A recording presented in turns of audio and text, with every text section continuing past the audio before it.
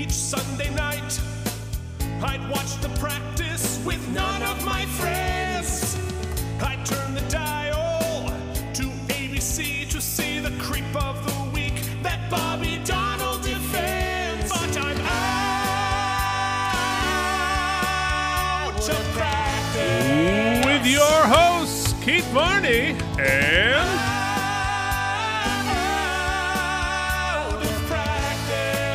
Batman villain with a different angle, Mike Indeglio. Way back in high school, most every night, my mom watched QVC, so I missed the practice. There was no TiVo, what could I do? Wait 15 years, get fat, then stream it on Hulu. Out of practice. I almost used my checkbook as a drum set on camera. Enjoy my routing numbers, folks. Yes, spend your entire day hacking to nothing. It's true. It'd be very disappointing. And welcome to the Out of Practice Podcast, a weekly podcast in which me and my buddy Mike discuss David E. Kelley's award-winning series, The Practice. This week we are up to Season 8, Episode 9, Victims' Rights. I would also like to point out that, first off, today's tax day. So if you have not gotten your taxes done, get them done.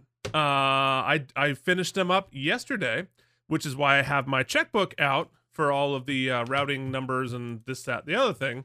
And I just realized that the check I have in my hand here is check number 666. So let that be an omen for us all. How's it going, Mike?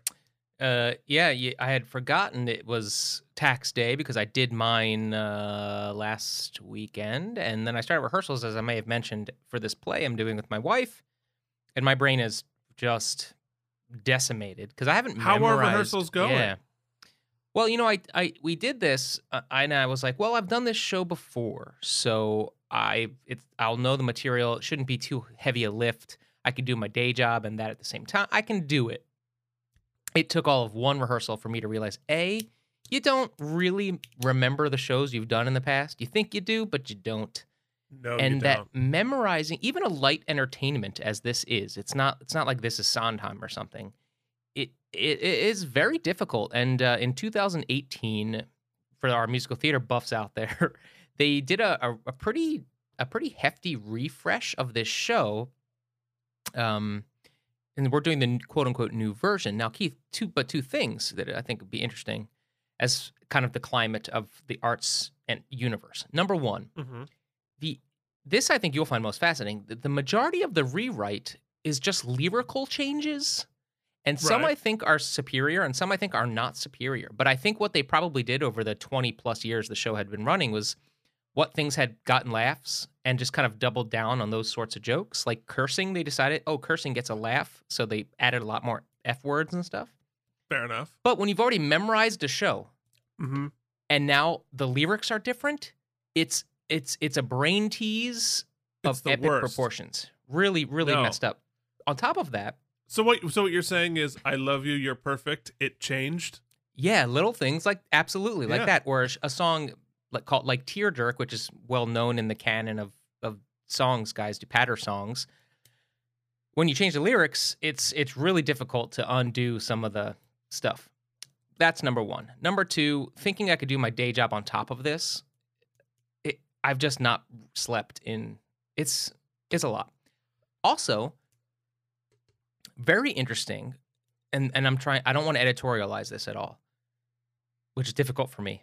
Difficult for us, as you know. Yeah, I'm not exactly sure of where this is going, but I'm excited to see you Well, fail. we're doing the show. The two other cast members are like solidly millennials, are much younger, and so we've discovered a few times between them and our directors and people who have their pulse on their audience, we've made some adjustments to the script and score, thematically changed some words and lines and things that make people uncomfortable, which I would have never batted an eye at because I am I just Old? go by what's in there. No, well, yes, that, and also like I guess I'm not as, I don't want to use the word woke because it has this negative connotation, but like I'm not as in tune to what might upset people from my perch of privilege.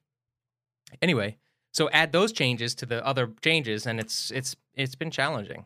Well, it's probably, I think there's an element of that, but I think there's also an element of we were raised and taught you just say what's in front of you. Like, Yeah. you're not there to rewrite anything. You're not there to change anything. The words are the words. And if there's a problem with it, that's the writer's problem. It's not your issue. But and, that all aside, it's fun to kind of be rehearsing a play again, and it's kind of back to the roots you and I were just talking about coming out of college. The time I've done did this play before was at a big playhouse with a big budget. We did the whole thing with the sets and lights and the costumes, and I got to do it the expensive way. And yes, this is, I don't want to say the best way, like it's, neither here nor there. This production is very small coming out of the pandemic. There's no money, so it's very black box. There's a couple rolling chairs and a table and some pens, like make a scene. So it's got that element of DIY, which is both scary and a good challenge. Like, how am I going to, as an actor, I'm used to having the sets and the costumes and the lights do a lot of the heavy lifting. We don't have that. So how am I going to make this funny? And that's scary, but kind of also I'm remembering very fun. So it's cool. It's going well. It's the first week, so I feel like this is never going to happen, but it'll happen. Oh, well, always. I mean, if you've ever done a show before, it feels right up until the point where it does happen like it is literally impossible. Mm-hmm. Like, I'm going to be in that first production that didn't happen. I'm going to have to do an Adele, and like I'm canceling the Las Vegas residency. Yeah, and I don't know how many times you get into tech, right? And an opening night happens when you've never even successfully run a show. Mm-hmm. We could be there. That could be this, but let alone with all of the elements. I mean, you don't even have any tech, but like, it's terrifying, and yet somehow the magic of theater, it happens. I mean, when I did my show at NYMF, we were only able to tech through about the first 60% of the show, and then just like, fuck it, there's an audience, let's go. And it went fine. It makes no sense, but it always somehow comes together. Well, I'm excited. When does the show open? So it's theoretically open on May 3rd, and we've already had to cancel a week of performances because of ticket sales and mandates and things. So we're going to close, I think, on June 5th. So we get a solid 4 weeks of run. So it's legit. I'm excited. I am nervous because, we're testing all the time, but life is happening, and there's only 4 people. There's no understudy. So if someone was to, by no fault of their own, get sick, I think that's kind of it. So it's the whole thing feels very dice rolly. Well, so we'll see. We're living in April of 2022. If you're watching listening to this later, where we've sort of gone into the like, fuck it, let's just do our lives part of the pandemic. But I was talking to a producer friend of mine who has 2 shows running on Broadway that were shut down for 2 weeks because of COVID at the same time. And we were just like, oh, well, that sucks. Well, it's good, get the whole cast COVID now, so you'll be good for about 3 months. And it's just like, oh, I've had it 3 times. I've had it 2 times. I've had it whatever. It's weird to be as blasé about it as we are while it's still directly affecting stuff. And anyway, it's interesting. I think in every part of the world, at every level, this is still like, who knows? There's an element of, I don't know what the hell's going to happen. So, speaking of things that we don't know what's going to happen, I think it is time for us to hop into our favorite segment. Filings and subpoenas. Filings and subpoenas. Filings and subpoenas. Filings and subpoenas. Keith, before you begin, Yes. I want to briefly mention an exchange that I had offline with a listener of the show. who was mentioning that I'd been talking about doing this play, and was like, I have the acting bug, but I don't really know how to, as an adult, sort of get involved, non-professionally, and not everybody just wants to like find a community theater near them and meet a whole bunch of new people, which is one avenue. But what I had mentioned, and I put this out there, you don't have to be an actor or you don't have to like love this stuff per se, but if you just sort of want to get involved, there are always improv classes, which I highly recommend to everybody. It's like an interesting way to just like explore your creativity, put yourself out on a limb, get some excitement, meet some people, or take an acting class. Oh, you're not an improv guy? Oh no, I don't.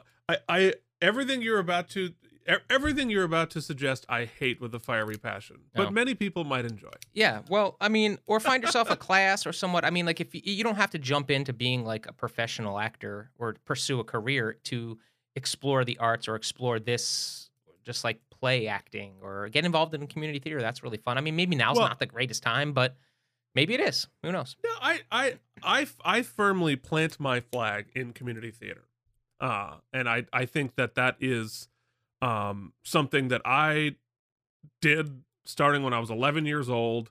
I still have relationships with people that I met doing community theater. I still have relationships with the community theaters that I did stuff with back in the 90s, and it's an extraordinary thing to do, full of extraordinary people who care deeply about what they're doing, but also understand that this is for fun. And this is for, we're going to put on the very best show that we can, but you don't have sort of the pressures of whatever. And I don't know. I think the what's great about community theater is that you really get both elements. You get the theater part, but more importantly, you get the community part. And I highly recommend go play a tree in the background of a community theater production of Oklahoma, or be the star. Have a blast. I've never had more fun at performing than I did as a community theater person. So there it is. So anyway, moving forward, we have I think do we have the button? Do I know where the button is? Mike, we're gonna need you to do the objection bumper once again. Objection. Objection. There will be an appeal. Objection. Wow, well done. So we have what appears to be a 4 minute and 54 seconds long message from our good friend Phoenix Cage.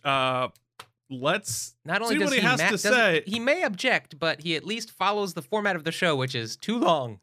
Everybody grab a sandwich. Let's settle in and see what Phoenix has to say. Keith, did you understand what my objection was about last week? Probably not. Because you read it so fast that I couldn't even follow it. Maybe you were incoherent. By being brief, you wouldn't feel the need to rush. Wow. I guess now I know better, so I'm here to This object. escalated quickly. This really did. As I want. Ooh, So last the week, shade. I quoted a couple of lines of dialogue. It's our fault. We play it in its entirety every time. Then your We do. response was, Yeah, except for We've got BS. clips. I wasn't talking about that part of the dialogue. I was talking about the previous sexual partners. I was really confused by this. What do you mean you weren't talking about that part of the dialogue? That's what the whole scene was about. The opening line was D.A. Webb saying her sexual past is off limits. Right after that, Keith said, they say her sexual history is something you can talk about if you bring it up ahead of time. But that's not true. Jimmy could not have brought up her sexual history if he had mentioned it earlier. First, because the definition of the rape shield law, which is that the defendant can't introduce the accuser's sexual history as evidence during a rape trial. And second, let's just go back to what the dialogue actually said. Kittleson, in that scene, said there is no impeachment exclusion of the rape shield law. Even if there were, you have a slew of problems. First, Mr. Webb states the law correctly about the four-prong test. Second, victim's testimony has to be confused or inconsistent in order to bring up sexual history. She said hers wasn't. And third, yes, third was when she said he was late raising it. But if he had, it wouldn't negate the first 2 points. So as Mike said right before you corrected him, it wouldn't have mattered anyway. I will, however, say that confusion about this point is completely understandable, because after that we get the mixed message by other characters, including Jimmy himself, who played it like it was all his fault, and so he was going to file an appeal based on inadequate counsel. But none of that matched up to what all of the legal dialogue had already stated. It's as if the writers wanted to be accurate about the law, but then ignore it to create some character drama. You ended your rebuttal by saying that if he had brought it up earlier, they could have overlooked the other points and backdoored a way in, which was when Mike should have joined in his own defense by asking how. But instead, he made a crass joke because you said the word backdoored. Even after 8 seasons, some things never change. Nailed it. That is Okay. so true. So let's think about this. If you were right, I believe Kittleson would have ended that scene by saying, "Sorry, Jimmy, you dropped the ball there." Or, "The bottom line is you can't raise the issue this late in the trial." Instead, what she said was, "You can write your congressman if you don't like the law," referring to the rape shield law. In here, we simply follow it. Hopefully that clears up my last objection, but while I'm here, I do have a comment on last week's episode. All right. Well, before we do that, let us address this. So, first off, the second prong is confusion and incoherence, or inconsistency, and I think we have that nailed. Yes. For sure. Second off, zing.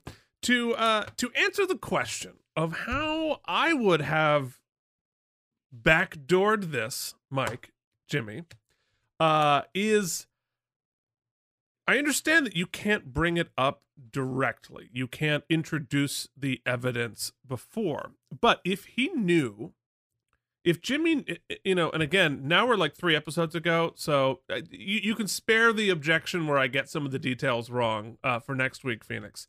But I think that if we knew that she had made previous accusations to the father before, instead of bringing that up out of nowhere, and instead of asking her about it, you call the father up and you ask the father, "Hey, has she ever spoken to you about something like this before?"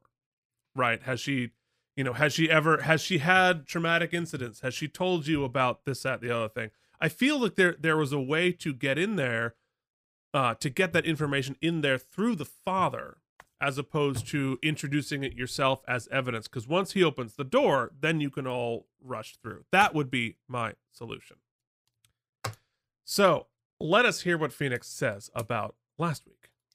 In the scene where the defense attorney asked the witness why she wasn't suing the doctor who prescribed the drug suspected of causing her husband's suicide, Keith said, "It's because the manufacturer is the one responsible for knowing the side effects, not the doctor." And yes, that's exactly what I said when I first saw it. In fact, as we learn later in the episode, the manufacturer was covering up the fact that it could cause dangerous behavior, which is not something a prescribing doctor would ever have known. So, Keith, apparently you and I do occasionally agree and sometimes have exactly the same reaction. A stopped So clock I'm gonna is give right you- twice a day. Before I go, I did watch the DS9 pilot. I'm looking forward to more, but I noticed it is a different format. It is. Mike is seeing it for the first time, but not during the show. Yeah, it was weird listening to you guys talk for an hour straight with no show or bumpers to interrupt. But now I have a couple of questions. I'm sure that you could interrupt, Phoenix. And I'm sure that we will develop more bumpers and interruptions as we go along. But yes, it is a different format because mainly we feel like more people are paying attention, so we can't play the audio without getting YouTube strikes. And I think there is some, especially when you're dealing with something as dense as sci-fi, it's good to have Mike's have a general awareness at least of the episode, so he's not blazingly confused. Yeah, for me, it's there's a lot of fun in kind of my real time take on this show, but it does often obfuscate my ability to like, critically think and analyze and provide like an actual coherent thought. Sometimes I'm caught in either a joke or just mumble words because I haven't really put it all together, and I'm enjoying being a little bit more, I don't want to say smart, I'll say prepared for the conversation. Now, as I think, we would both, I don't want to spend too much time talking about other show, but we're going to develop a better flow of our conversation, but it's already improving a couple episodes in. So, but thanks for watching the pilot. Thanks for sticking along with the channel, by the way. And this is a perfect opportunity to point out that, hey, Phoenix, you can still watch Mike watch the show in real time by joining our Patreon. Mike, how would one do that? Yes, and for those who are listening to this podcast and are fans of this podcast, you can still look at Keith and I's face as we talk about the episode in a much more pared down, we don't think anybody's watching way. In a non-showered, I haven't even combed my hair. With the episode actually playing along, you can watch it in real time on the by being a patron. Patron? I haven't figured that out yet. Patron, yeah. At patreon.com/K&M. Keith and Mike, but it's K and M with and spelled out. There you go. A-N-D. All right. Phoenix, you got 10 more seconds. Is it going to only be on YouTube, or will it also be a podcast? And since you're doing that now, are you still planning on covering Boston Legal? Okay, 2 questions there. He got a lot done in that last 10 seconds.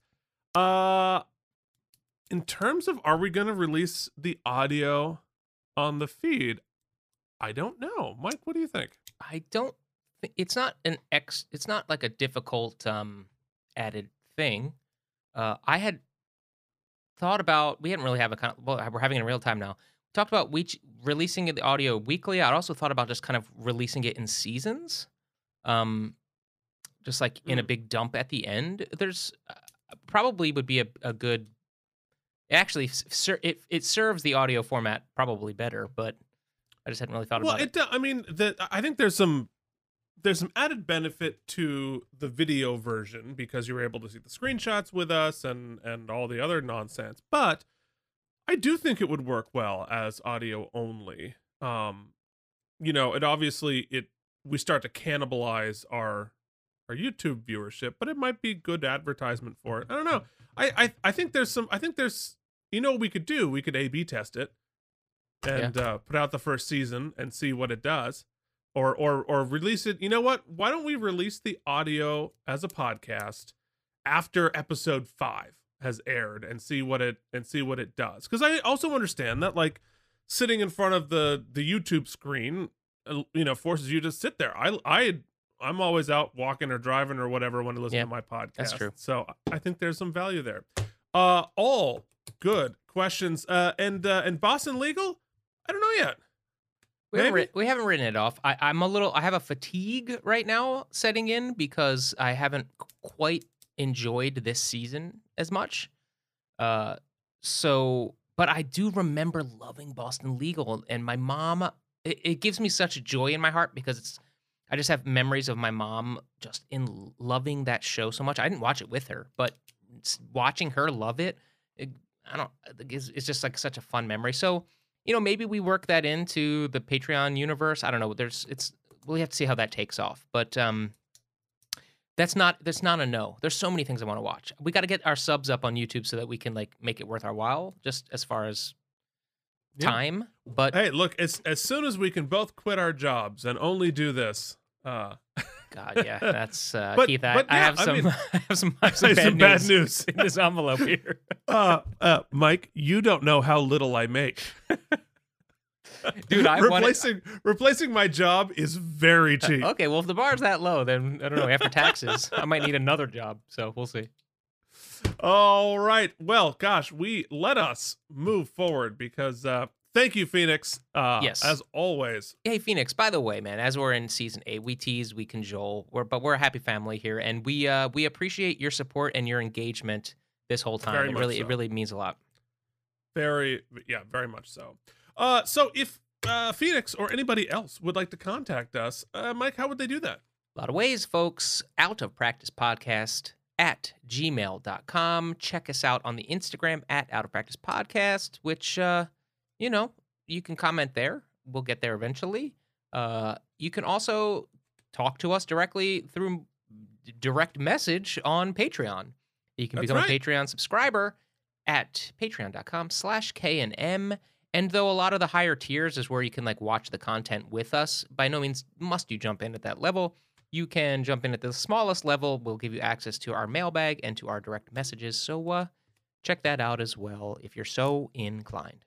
Okay, well, I'm inclined to move us forward because we've been going for 25 minutes and we haven't even talked about this day in the basement, which, of course, was November 30th, the year 2003. Mike, what were you doing? This day in the basement. Once again, Keith, I don't really remember until you talk about it, so why don't you go first? Okay, well, first off, it was Thanksgiving 2003. I went up to Vermont to see my folks, and the hero of Thanksgiving 2003 was the potato cannon. So I think it was Sean, my older brother, who built a potato gun out of PVC pipe. Yeah. Yep, and a pretty big one. And so we called it the potato cannon. And we had the entire family, including my grandparents and uncles and aunts, shooting potatoes across our field at our house. Luckily, we're in no range of hitting anybody. But that thing launched those potatoes hundreds of feet, like a football field long. And it was super, super fun. Lots of good pictures and videos from that with very skinny Keith. But here's the thing I'm excited about.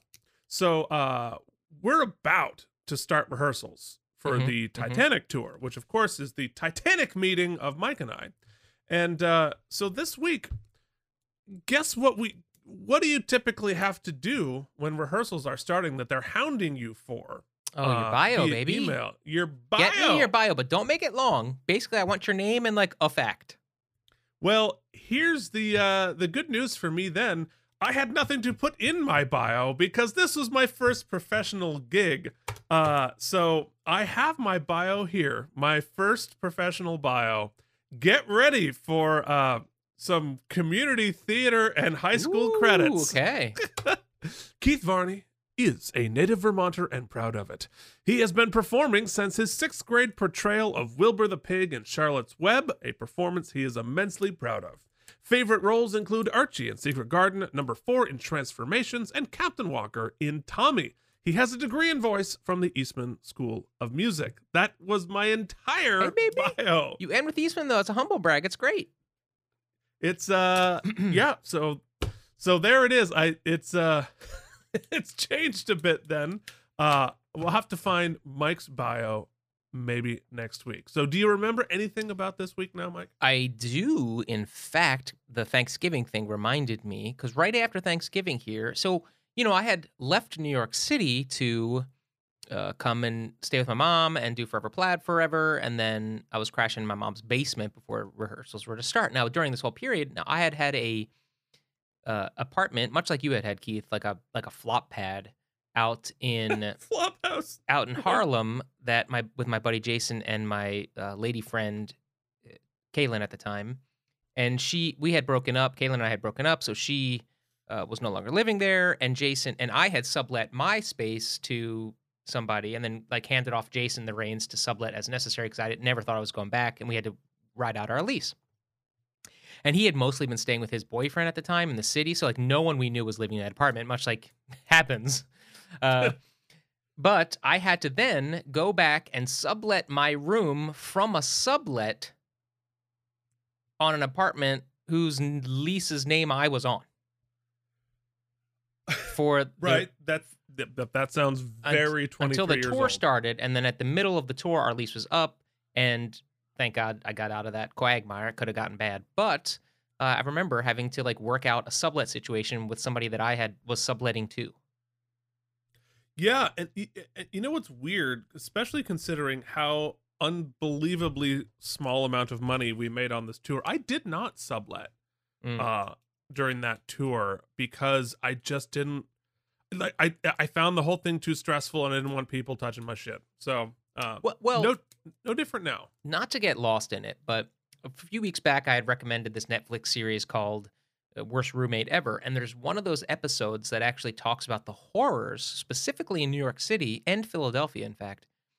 I think it's nationwide, I'm sure, about just how of a bad situation you can get into because of squatters' rights. The second someone pays rent and receives a piece of mail at your apartment, doesn't matter if your name's on the lease, their name's on the lease, they never paid you a cent, they decided to not pay. Well, it doesn't matter. They have all these protections that supersede what you can do to get them out. So if somebody really wants to screw you and sublet from you and not pay you rent and then just kind of never leave, that is fully legal and possible. And so I was like, thank God I'm married because I'm never going to sublet again. Yeah, well, speaking of somebody who's had you as a subletter who only occasionally paid rent and would never leave, I get one piece of mail and that's it. I think this podcast is you exercising your squatter's rights in my life. Oh, man. Our 20s, man. It's God time bless. for the Out of God Practice bless. Podcast's This Day in the World. The greatest hits, the biggest movies, headlines from Vermont, essential sports updates, and for some inexplicable reason, the weather from 20 years ago. Now back to Keith and Mike. Okay, once again, we are talking about November 30th, the year 2003. Obviously, you're hearing the sweet tunes of Stand Up by Ludacris featuring Shauna. Who is this? Is great. Who is this? This is Richard Cheese, which is the musical persona of Nicholas P. Check him out on YouTube at Nicholas P. Only 400 and some subscribers, and he clearly makes lounge. This is a cover CD he made called Lounge Against the Machine, which is pretty funny. I love it. And for the Deep Space Nine fans listening, Mike doesn't even know why this is appropriate. All right, so the cover of the Burlington Free Press talked about power upgrade rekindles nuclear energy controversy. As they, I think Green Mountain Power has a nuclear plant, or it might be just from, I don't know, maybe not. I don't know. We were dealing with nuclear energy. It's a thing. So the top movie continued to be Cat in the Hat. I'll spare you the Jim Carrey antics. Which you have now 2 weeks in a row ascribed to Jim Carrey, but it was not Jim Carrey. Did you know who would it be if not Jim Carrey? My mind is blown that the Cat in the Hat was. Oh, I'm thinking the Grinch. You are thinking the Grinch. Oh crap! I have no idea. Give me a hint.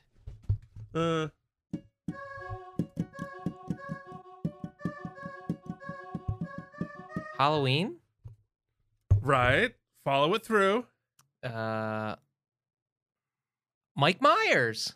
Mike Myers. Oh, I've got to revisit this, I think. You I know? I don't know. Revisiting things of dubious quality is what we do, True. It's time. including It's time for sports ball. the Buffalo Football Bills beat up on the New York Football Giants 24-7 at Giant Stadium. Amani Toomer caught a 77-yard touchdown, but it wasn't enough to prevent the 8th loss of the season. Drew Bledsoe tossed 2 touchdowns for the Bills. Meanwhile, the Eagles improved to 9-3 with a win over Jake Delhomme and the Carolina Panthers. You know, Keith, maybe as a Patreon exclusive, one of our monthly shows is we have to like pick a random thing of dubious quality revisit. Like, could be TV, film, whatever, and just like we alternate who picks it. That could be fun. How about the pilot of this show? Oh crap, that's a good starter. Actually, that's a really fun starter. No, my goodness, that would be terrible. The Out of and Practice podcast, where we Out of just Prac- go back and review our own show. I can't believe we're so close. We almost did this thing. the out of practice podcast. We're releasing all 8 seasons on a DVD box set, just so everyone knows. It's In standard definition. Yeah. to talk about the damn episode. Okay, folks, mercifully, we are ready to talk about The Practice Season 8, Episode 9, Victims' Rights, which anyone listening to this, I believe, could claim. This episode was written by David E. Kelley and Peter Blake, who last wrote on Goodbye, and directed by veteran The Practice director Jeannot Soir, which leaves us with only one question. I hope the bumper doesn't play again. What's your problem? Is this what happens to women when you insert your penis? What? What? Does Mike think's gonna happen? You know, Keith, Yeah, what if you would have drank the curdled milk? Then what would have happened? as it's season 8 and we're wrapping up this podcast, I want to just continue to revisit some of my favorite things. And I do want to say I listen to a lot of podcasts, as I'm sure you do too. I'm sure everyone listening does. And listen, I am fully aware no one listens to our podcast. We have very low viewership, though we love each and every one of you. So we're not blazing. So I'm never criticizing any other show. No, I am not criticizing. I'm simply pointing out that every time a new show launches a Where's this Patreon going? or has a new season, or whatever, they always make a huge deal about when they like pay a Fiverr person or pay a content creator to like build them a new theme song, or like they release their new theme song for the new season. It's always a big deal and really cool. I just want to like self-pat on the back, Keith. Over 8 seasons, we've created a ton of original music on this show. We never outsourced it. We never got just now. Granted, have I used my fair share of free content from the internet behind various things? Yes, but just want to say, I always appreciate the little stupid music jingles we make, especially your theme songs for all of our shows. Really high quality, really funny.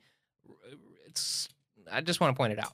I wanted to give we always are self-deprecating. I wanted to take an opportunity to like humble brag.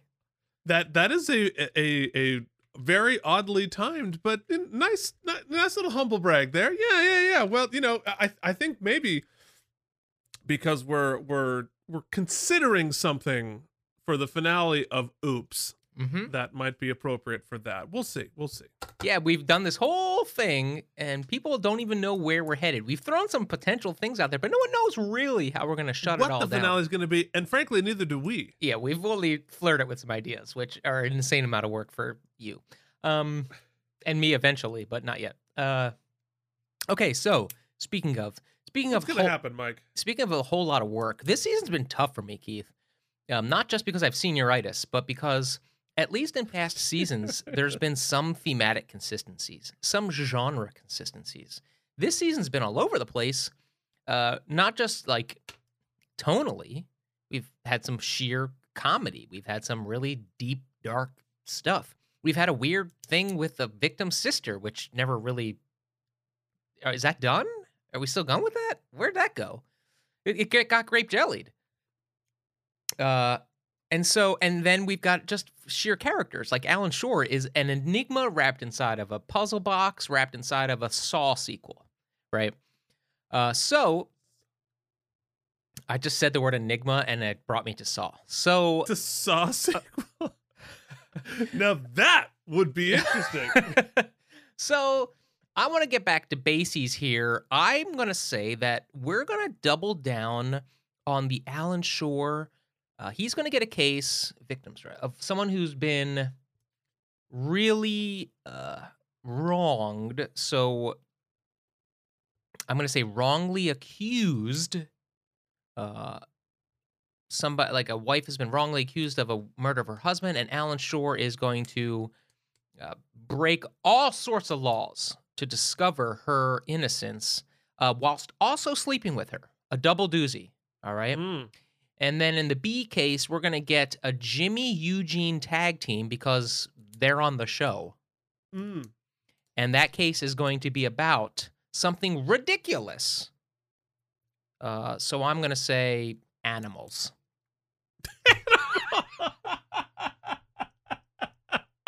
You're just saying random words now. Yeah. This segment is just Mad Libs now. No, but I'm excited for the Saw sequel. Wait, Keith. Eugene Young, you have been a respected lawyer for the last 7 seasons.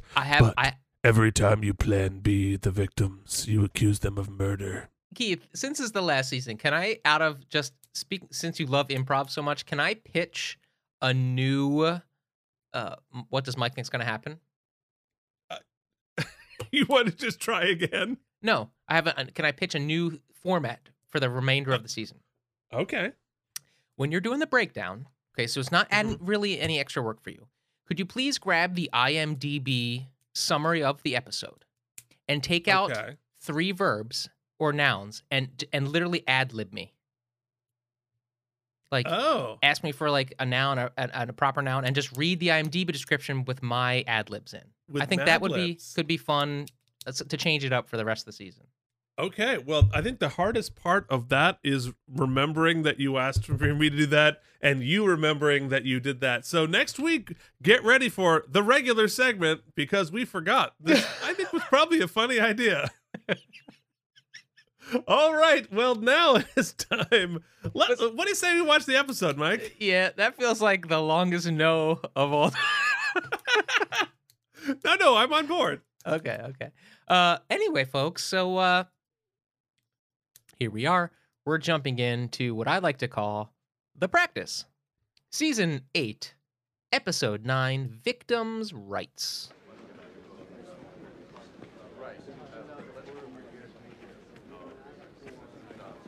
Excuse me. I'm sorry to bother you. Are you a lawyer? I am. My name is Anna Viorka, and I need a lawyer. I see. Do you have any money? Some $12. I see. You know, $12 barely covers the time it would take me to say I can't help you. And since I've already said it, give me the $12. I'm from Romania. That's a nice country. Beautiful castles. I don't want to go back. Can you please help me? Anna, what are you doing? I'm not going back, Dad. What do you mean you're not? I'm not going. Can you please help me? Anna? What's going on here? If I go back to Romania, they'll force me to get married. Anna, let's go. 1 second, sir. What do you mean they're going to force you to get married? They will, like they did with my sister. This is a family matter. Let go of me. Mr. Viorka, your daughter is represented by counsel. Sir, Damn. I'm sure you don't mean to make trouble. Let's What would I introduce do? the You're a foreigner. daughters Take your of father. Okay, so this little girl is played by Becca Gardner, who is now a producer actually, but she was in a feature film called An Unfinished Life with none other than Cameron Manheim. Huh. And the father is played by Yasin Payanikov from Madam Secretary, U.S. Marshals, and Walker, Texas Ranger. Yeah, he is. hand off the girl, or I'll get you declared a person of interest, which means you'll be locked up forever without so much as a trial. Don't think I kid you. This is the United States of America. I'm about to call for the police. Excuse me, I hate to interrupt, but this one's urgent, Your Honor. Alan Shore representing... Is it Anya? Anna Viorka. Anna Viorka, petition for political asylum. Res ipsa doozy.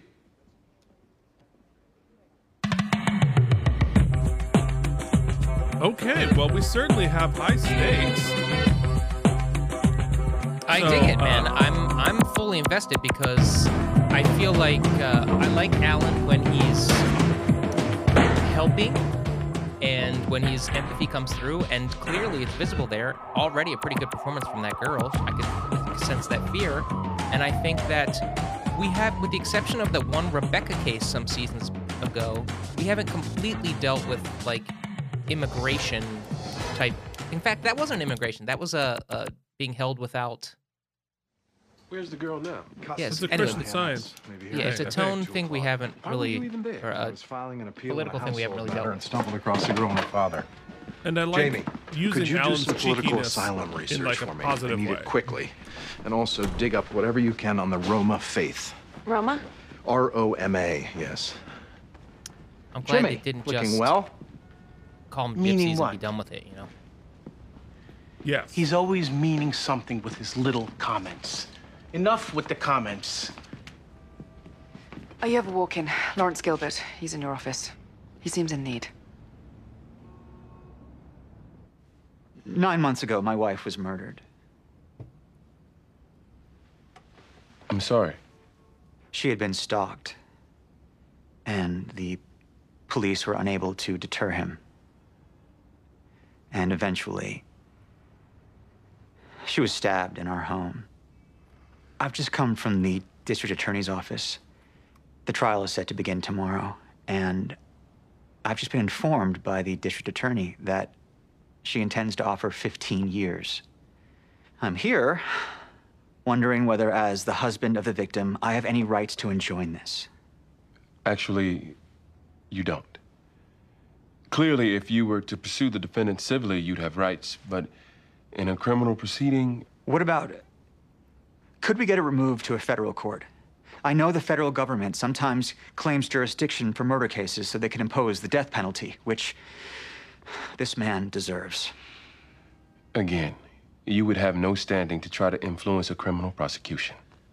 Do you think you could speak to this district attorney? This is what he did to her. Before You we can't look at those, do that let's to somebody introduce and only get 15 years. guy advocated for his wife. That's not funny.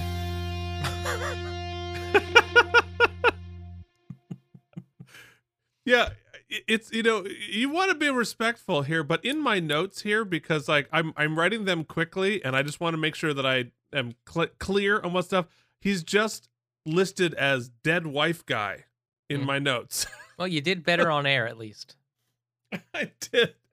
And he's played by Josh Hamilton, who has gone on to have quite the career. You would know him from The Walking Dead, 8th Grade, Alive. Remember like the Alive movie where they were the plane crash football team cannibals? Mm-hmm. He was in that. Also in Dark Skies, 13 Reasons Why, and 5 Broadway plays. I mean, sorry to make a joke about it, but isn't it funny how like all things in life that is just a shit pile of papers that you don't want, of something you don't want to deal with or you have to deal with, but you don't want to do it till later, it always finds its way into a manila envelope. Like, there's all kinds of other ways you can store shit, but the manila envelope is really key for shit I don't want to deal with. It's perfectly timed for tax season here. Oh, yeah, I have the same thing, man. It just says taxes 2022.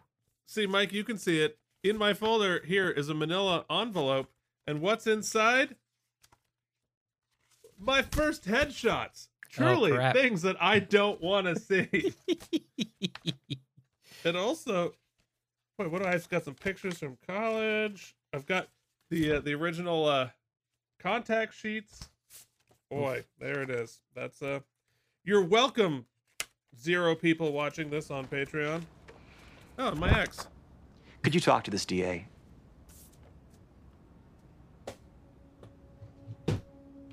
Oh, it's the practice season 8. We don't get to see the DAs anymore. I had that same thought. Thank you. This show used to represent both sides. Now there's like we couldn't name a single one that's a regular cast member, or even a regular guest star. It looks like Eugene's going through 8x10s. Jesus. No wonder it's in a manila envelope. Why does he have those? So, let's talk Crime scene about your photos. sister. How old Yeah, is of she? his dead wife. She was 13 when she got married. Now she is 16. Oh. After she was married, did she and her new husband Yes. My father waved the sheets with blood on them. Her father That's did what? tradition.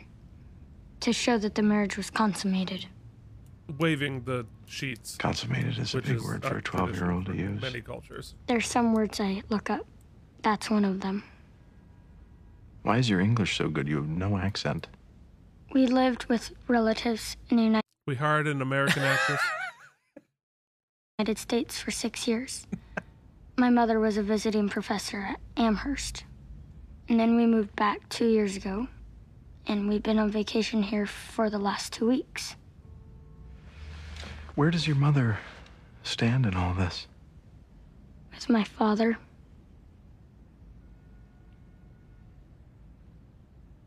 You think I want to give him murder too? Look at my office. I'm It's obsessed Kate with Burton, getting this back guy. from season 1. I'm just facing the possibility that I won't. Walk with me. Why wouldn't you get him? It's all circumstantial. No witnesses or forensics putting him in that house. Worst case scenario is he walks. I don't think Mr. Gilbert wants that to happen. Well, this guy got any priors? A ton. But if he doesn't testify, they don't come in, Eugene. Look, I am not saying that we're not going to get him. I'm just saying it's a risk. I've explained this to your client. He's just too emotional to hear it. And by the way, the defendant turned down the 15. What does that tell you?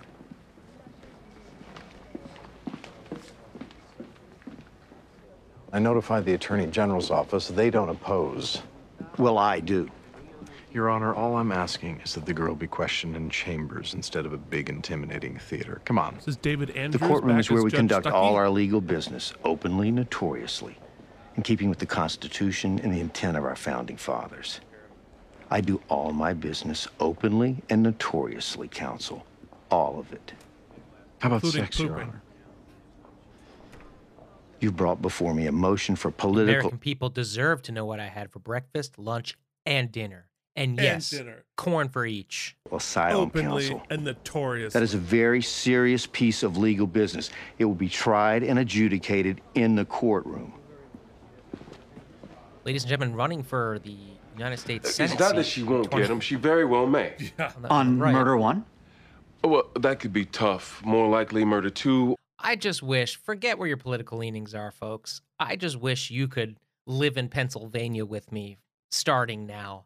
Because the ads that the conservative Dr. Oz. the conservative right-wing Republicans are running are just chef's kiss. They try to one-up each other. Ads. They're trying to one-up each other. So, like, Dr. Oz, it's all him and Trump being buddy-buddy. Every other Republican primary candidate, it's like, there's literally one. I don't want to play it on air for free advertising, but he's like, I believe in 4 things: guns, guns, freedom. I remember, it's so ridiculous. The 4 things are so ridiculous. It's really. If it wasn't Trump so and terrifying, it would be really funny. Or 31 times he stabbed her. What could be more heinous Freedom, than that? Trump. with that many wounds. Drugs. Clearly, Hamburgers. he kept stabbing her after she was dead. Now, that suggests a rage or mental state that goes more to murder two. So he could get parole? This man deserves to get a bullet right between his eyes. Look, she's trying for murder one. She is a good DA. You mentioned going This after has him all the trappings civilly. of episode. I'd like to do that. Mr. Gilbert. I'd like to this do man that. murdering that man. He comes from money. I know he has a house. Mr. Gilbert. You've seen too many episodes. People sometimes get consumed by hatred. Don't let this man make you more of a victim than you already are. Well, good line. I think it would empower me to sue him civilly. Would you represent me? Let me monitor the criminal trial for a day or two, and I'll let you know. Assuming you are going to sue this man civilly, let me give you some advice. It's illegal to use a criminal case for the purpose of advancing a civil one. Now, I know you're not doing that, but Miss Alexander tells me you've been to the U.S. Attorney's office, pressuring them. In federal courts, they have the death penalty. That's what he deserves. Death. Well, if you hope to have a civil claim at all, You need to lay off the prosecutors.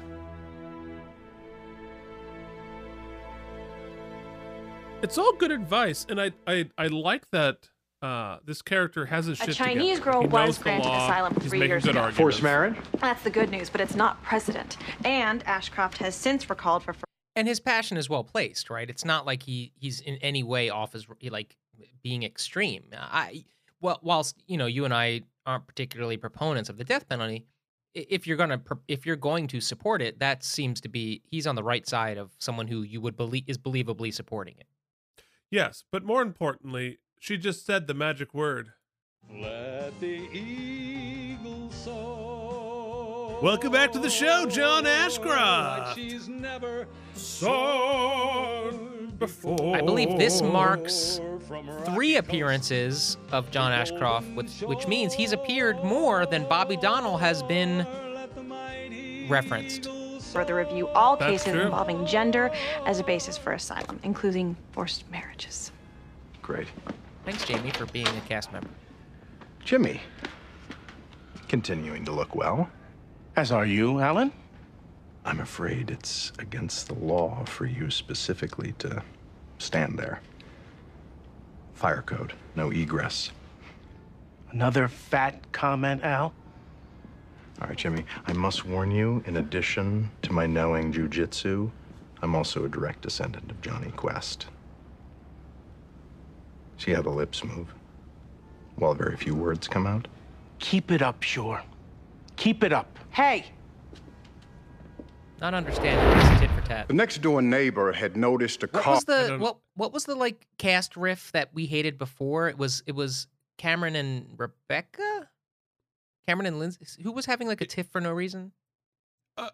It was Cameron and Lindsay, but it was basically just all female members of the firm just hated each other for no reason because men. Car parked several nights on their street. This with a detective man is played sitting by Julius inside, Tennant from looking Batman at a vs. laptop Superman, computer. Dazed and Confused. Did she get a look at the driver? No, but she took down the plate number, then called us after the murder.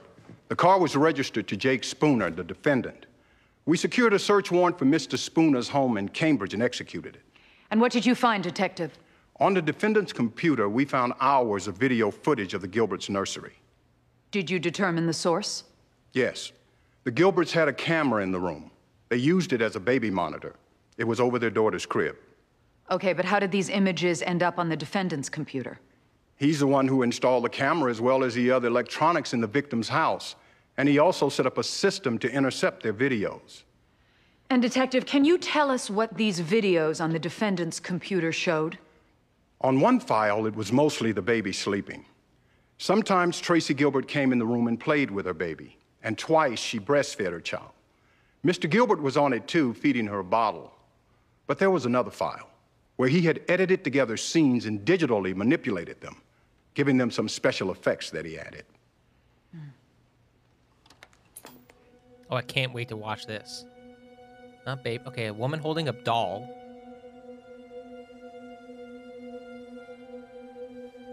Oh, his security camera zooms in.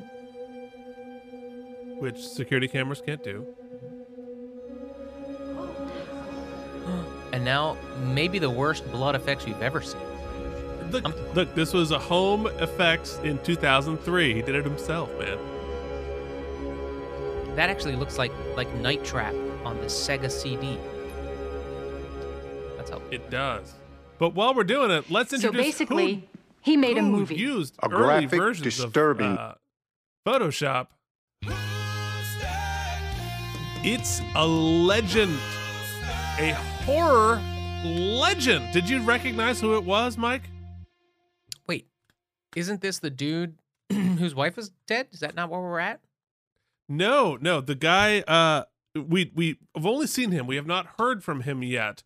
But he's too big not to mention. The defendant is played by Bill Moseley as Jake Spooner, who, I mean, just listen to some of these legendary horror films. He was in Texas Chainsaw 2. He was in House of a Thousand Corpses and The Devil's Rejects. He was in Repo, The Genetic Opera, Night of the Living Dead, and Carnivale. Bill Moseley has he's a legend. What case is this? This is you're right. The guy the This guy is whose the wife criminal got trial murdered. of the guy who got criminal trial of the guy whose wife got murdered, and so the Bill Moseley. Oh, the horror defendant. legend. The defendant, played by Bill Moseley, is the guy who edited the footage from the nanny cam. Okay, and because he installed it, he edited it. He added the blood effect. Okay, so he's the guy. He's just like a technician who got it, who was accused of the murder because he. Okay, blah, blah. Mike finally understands. Not like it's his quote unquote movie. Hard Detective quote, Tracy job to Gilbert know. had been stabbed 30 times. Over 30. Would it be fair to say whoever killed her would likely be Lawyer's played soaked by in Marguerite her blood? McIntyre. Yes. And yet you found none of Mrs. Gilbert's blood on any of my client's clothes, did you? No. What about his house? Not blood. But his prints were all over the victim's house. But he'd been in the house fixing some equipment a week before, right? That's correct. Thank you. No further Always questions, the AV Detective. guy, Keith. Miss Alexander? Nothing, Your Honor. Dick Cheney as the judge? We'll recess. It's Resume David with our next Garrison witness back. after lunch. No, it's Edmund L. Schaff back as the judge. Oh, the underscoring isn't good, Keith.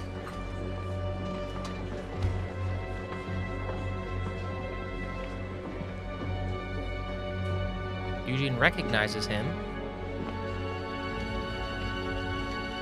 What if it was the dude who had, like, put Lucy's I don't camera even in? like him. Like who, Anna? The boy that Yeah. I'm supposed to marry. I don't think he's nice. I don't think he's cute. I don't think he's anything. Now, Anna, in Romania, the legal age for marriage is 18, am I right? Yes, but we are Roma. That's our religious faith. Tradition is that they arrange child weddings all the time. Keith, I see a Broadway star. My sister got married at 13. And she had to have sex. I don't want to have sex. Good for you, girl. You say these arranged marriages happen a lot? Yes? Some of your It's friends David get married in this Garrison way? back as U.S. Yes. Attorney McNally. Are they okay with it? Maybe they are, but I'm not. Are you afraid of this boy? No, I just don't want to marry him. Or anybody else. Now let's talk about your mom and dad. Do you love them? I do. But that doesn't mean that I have to follow all their ancient rules, especially the ones that are barbaric. Barbaric. Did your lawyer tell you to use that word? Objection. I told her to use reprehensible, repugnant, and criminal. She came up with barbaric all on her own. He's so Continue. good. So good. What do you think of America, Anna? I love it. Tell me, excluding this marriage business, if you could choose which country you'd rather live in, what would it be? America? I see. Is it possible this might be more about your wanting to stay here than it is your fearing going back there? It's about me not wanting to get married. It's about me not wanting to have to be raped by some 15-year-old boy I don't even like.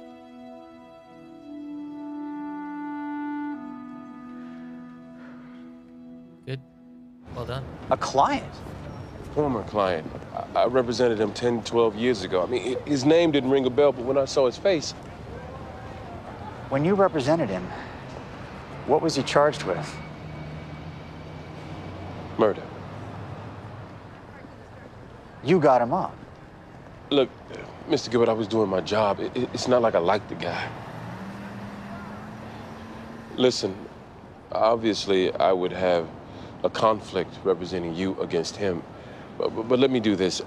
I'll monitor the trial a little bit more. I'll assess your case. That much I can't do. If she's disopposed, I won't make her go through with it. Well, according to Anna, her sister was opposed. She was crying and screaming when they brought her into the church. She had to go through with it. The ceremony was halted and continued only after she agreed. Under duress? Mr. Shore, my daughter is afraid she'll miss her friends here. That's what this is about. I'm sure there are many kids coming out of Disneyland seeking asylum too. You are but forcing your 12-year-old daughter to be married, sir. Please don't equate there are that Mormon families who do that in this country. The Mormon Church does not sanction But marriage. it happens. It goes on, and the police don't always enforce the law against it, do they, Mr. Shore? How about we strike a deal, then? You leave your daughter here, we'll raise her in Utah. Objection. Our marital success rate far surpasses the divorce numbers in this country. Just goes to show you what a little servitude will get you, right, Mr. Bjork? Mr. Shore. Openly and aggressively. What was the What word? happens now? Notoriously. Well, tomorrow morning, we hear from your mother. Tell me about her. She's very nice, smart, a professor. If you had trouble with my dad, you'll be no match for her. You don't think I'm any match for you, do you? How are we doing? Political asylum is tough, Anna. Though the whole world apparently hates us right now, we still seem to be the destination of choice. Do you think you could take me away from here? Just for an hour or two. It's so depressing here. I'll tell you She's what. very, very good. I'll try to Very persuade the good. judge to let me take you out for breakfast. Becca Gardner. May I ask, do you have children? I'm sure I must. I know That you're might be the gonna line of win. the episode. Zing! When I was looking around the courtroom yesterday, deciding what lawyer to run up to, I saw your face, and I knew you would be the one to save me. That's sweet. No pressure. The victim was stabbed 31 times over her face, neck, torso, hands. The blows were of such a force, her head was almost separated from her body. Jesus. What can you tell us about the weapon? It was a knife with a 6 1/4-inch blade, serrated William edges. Dennis Hurley. Do you know if the knife was ever located? It was not. However, Might be under the we conference found room this table. knife set in the defendant's kitchen. The set is always sold with 5 knives of varying lengths. The defendant had only 4 knives. The one with the serrated 6 1/4-inch blade was missing. Tests showed that the wounds to Mrs. Gilbert's body were consistent with the missing knife. And did the wounds tell you anything about the killer? From the angles of penetration, we determined that the killer was over 6 feet and left-handed. The knife you're referring to. Would it surprise you to learn that 5,000 identical knives were sold in the last 3 years in the Boston area? My cat dad shirt. No. And to confirm, you never found the murder weapon. No, we did not.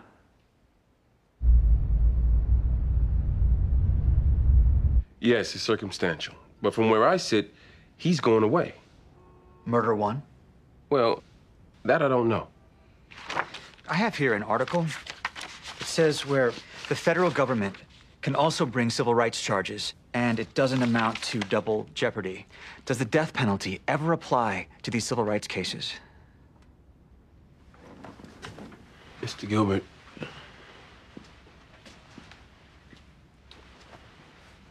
I would never presume to know what you're going through, but, are you getting counseling? See, I took the liberty of looking at some of those videos, and there was one in particular. You were sitting in a chair, feeding your daughter, and what I saw was a father. A man full of love, somebody tender. What I see sitting across from me now is a man dominated by hate. Now, while your rage is certainly understandable, I would think that what your wife would want for your daughter is for you to try to be the man that I saw in that video. I don't really know how to do anything else right now. Besides hate him.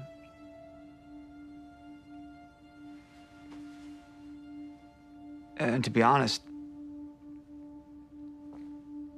I hate you a little as well. For getting him off 10 years ago. For putting... I'm sorry.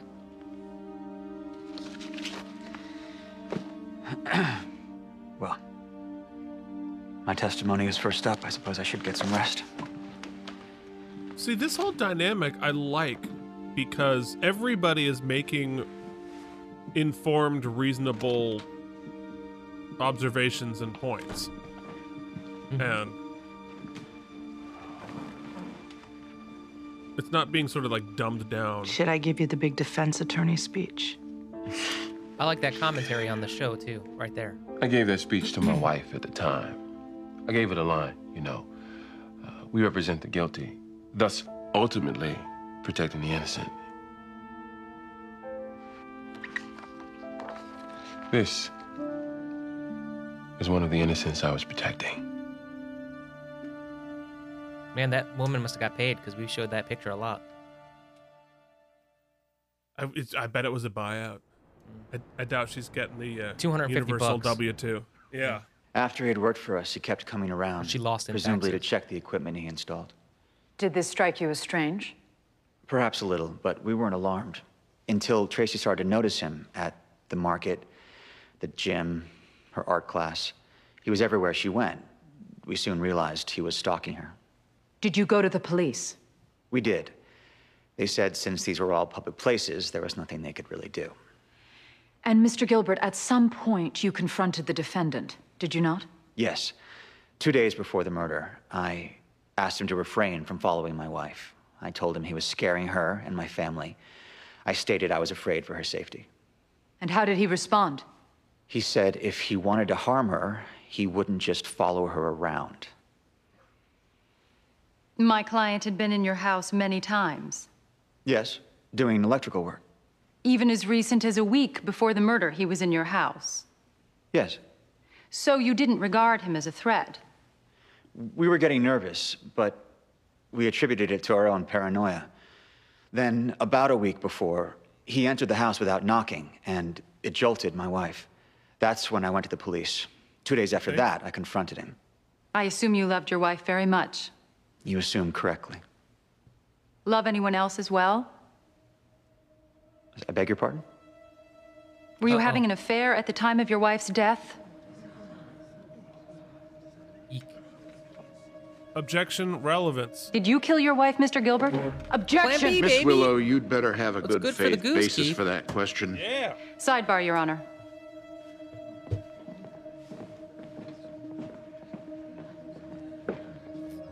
What's this about? Your Honor, last night I received an anonymous message. I submit a copy for your review. It may be completely bogus, but since it alleges that Mr. Gilbert was having an affair and that he is the killer of his wife, Tracy, bogus or not, it's enough to give me good faith for asking the question. I'll allow it. Your Honor, I really... You're on a short leash. Now step back. You better plan B. Let's start with the affair, Mr. Gilbert. Were you in love with another woman at the time of your wife's murder? Oh. I'd like to exercise my Fifth Amendment right not to answer. Eugene with the hardest eye roll of all eye rolls. Well, okay, but hold on. It had nothing right. to do with this case. Why would he exercise the Fifth Amendment? On what grounds? Because there's no crime. He's committed no crime having an affair. No, but my understanding, Keith, and better podcast, yada yada, my understanding is that the Fifth Amendment can also protect you against the appearance of self-incrimination. So if you see, and in fact, this goes to your being impressed by people being prepared. It definitely seems like he knows his legal right that if they're going to try to plan B him and say that his affair is motive for murder, then potentially he is Fifth Amendmenting himself against that use of the plan B, which you could, of course, say that he's feeding into it by pleading the Fifth. He is sort of admitting guilt, but well, he's certainly he's drawing shade upon himself. Yes. Well, and also like doing a little damage to the case that he's trying to get this guy convicted for. Yeah, I mean, whereas I guess you could say, okay, I'm of two minds. Here we are at this part of the episode.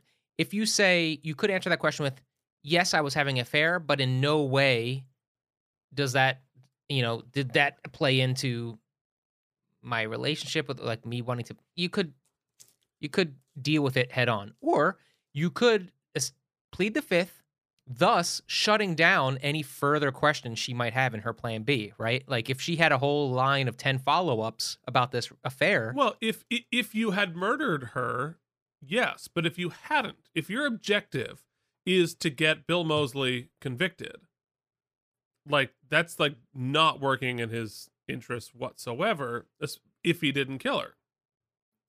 Because it's a jury trial. Because they're, the jury is watching this and they're trying to decide whether Moseley killed her or not. Yeah, I hear you, but it's a tactical. Mike, don't plead the fifth, man. It's bad for you. Says you, buddy. Says you. I'm pleading the fifth on every question. What is your name? I'm going to go ahead and just assert my Fifth Amendment right to just shut the hell up. Sir, we have entered into evidence 3,000 hours of you talking on the internet without thinking about what you're saying. I mean, some would say that's a man who looks a lot like me. Mr. Gilbert, it may be irrelevant, but She's married. She has a family. I can't do this to them. What the hell is going on? Am I free to say what you've told me? No. Let me tell you something. If you plead the fifth, you gift wrap reasonable doubt with a big red bow. Do you understand me? The fact of the matter is, Mr. Gilbert, you have no alibi for the night of the murder. Nobody can verify they saw you working late. The reason we dismissed you as a suspect is we had no motive. Now we do. Hold on a sec. I'm not trying to threaten you. I'm just making you aware. This is what the defense attorney will play like a trombone. Our only chance now is to explore this affair, rule you out as a suspect. I'm not talking about the affair. Well, then we're done, Mr. Gilbert. I'll certainly keep prosecuting. How long have you had that queued up? I forgot that I had it. Like, I gotta use this.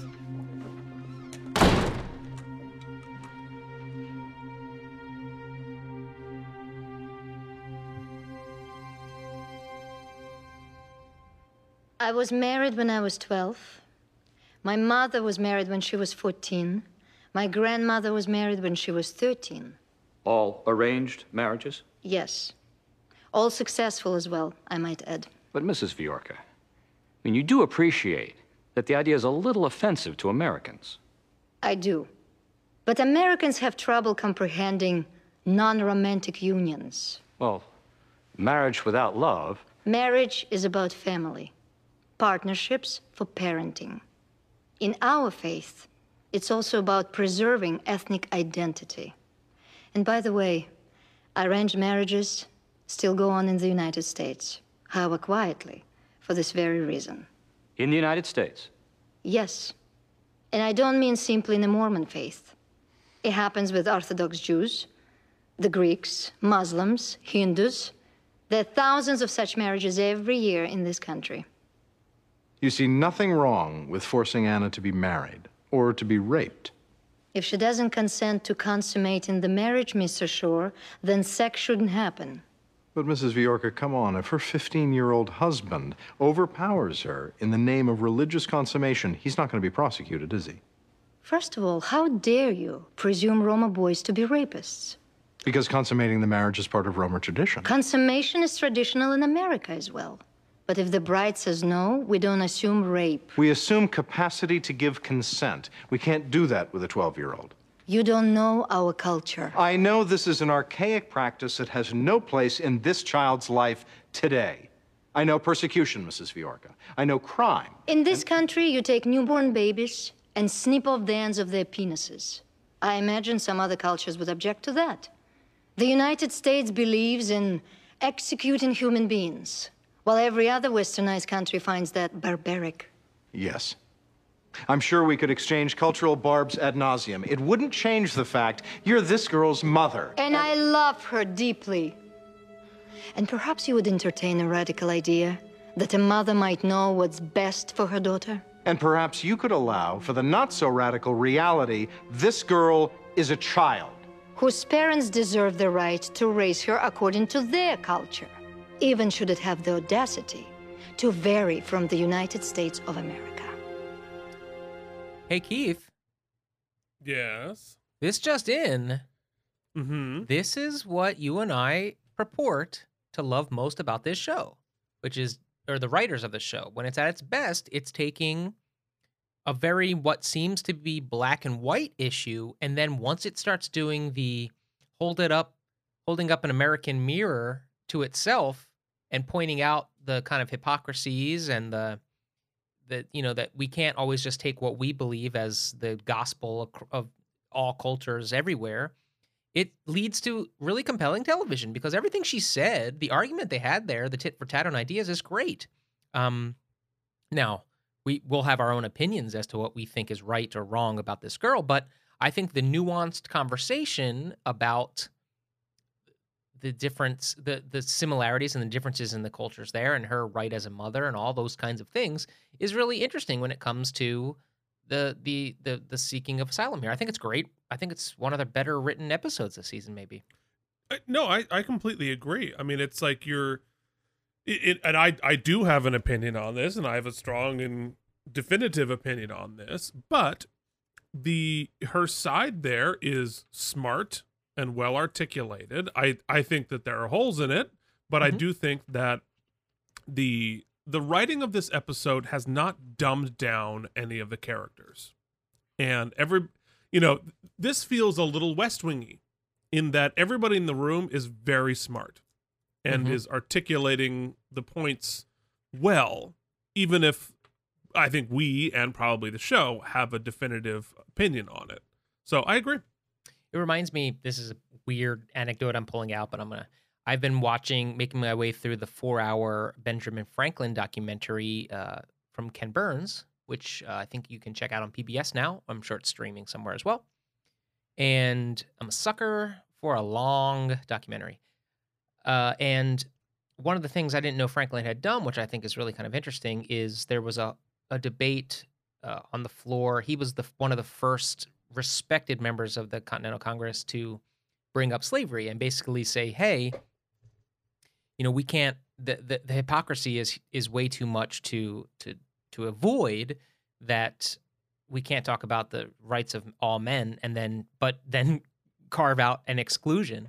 And one of the other members, I forget who, basically was like, the South will never go for it. We're going to table it because, blah, blah, blah. And he listed all these arguments. So Franklin goes back to his printing press and prints this satire, but doesn't label it as satire. And basically it's a treatise from someone in the Caribbean, basically saying why it's necessary for them to use white Anglo-Saxon European slaves, and just basically uses all this guy's arguments against him. And I find that what I'm saying here is that the writing, whereas it's clear David E. Kelley has his thoughts about how this is rape and however you want to look at it, but he really focused on her arguments there and making them be, as you said, very well-spoken, smart, and not from a place of like, she's a terrible mother.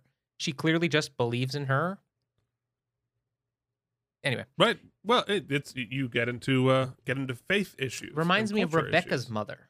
We dealt with Rebecca in the hospital. I think there are some very clear parallels to Christian Science. If only Rebecca were here to help out and make it really compelling television show. Told you she'd be tough. Yes, you did. Guys, if you've never heard of Ken Burns, he's a little-known documentarian. You might want to check out his raised by your relatives. Benjamin Franklin. Maybe I'll marry you. That said, Benjamin Franklin himself had Gotcha. slaves, so let's not make him out to be a... My relatives understand. They'll look after me. Won't you miss your parents? Of course I will. I'll probably cry forever. But it's not right that I should be forced to marry somebody I do not love or even like. That is not right.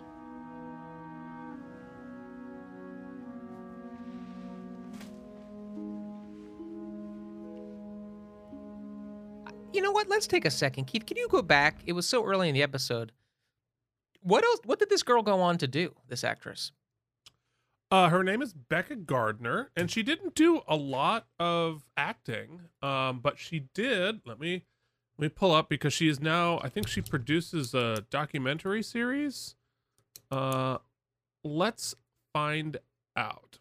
She's Becca Gardner. Yeah. She's really quite good. Yeah, she's a producer on a TV series documentary called Your Date Project. She did a couple of other TV appearances, and that movie, Whatever Happened to Alice, the same year as this, actually. And yeah, she's done art department, production designer. I mean, obviously, had she cared to do more acting, I think she certainly could have, because with her talent, unquestioned. Yeah, she definitely has a facility for it, so I'm glad she at least, stayed in the business and used and pursued her passions, maybe. Yeah, did some theater. Jury's out? Who knows for how long? With your friend taking the fifth. Who are we kidding? Do you think it's possible he could have done it? I don't know.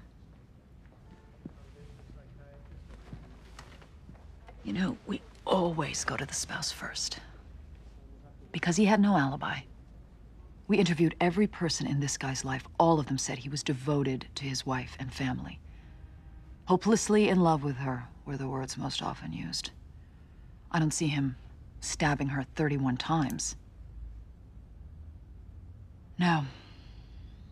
I don't think he could have done it. To answer your question.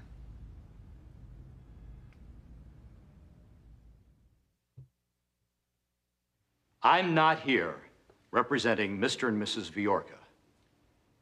I'm here representing the United States, a country being condemned worldwide at the moment for imposing its views beyond its own borders. Do I favor arranged marriages? Absolutely not. When children are involved, I find it abhorrent, as I'm sure you do, Your Honor. But it is simply not our right to dictate our notion of morality to foreign countries. Anna Viorka is a wonderful little girl, but by her own testimony, she's not really afraid of getting married, she just doesn't want to do it.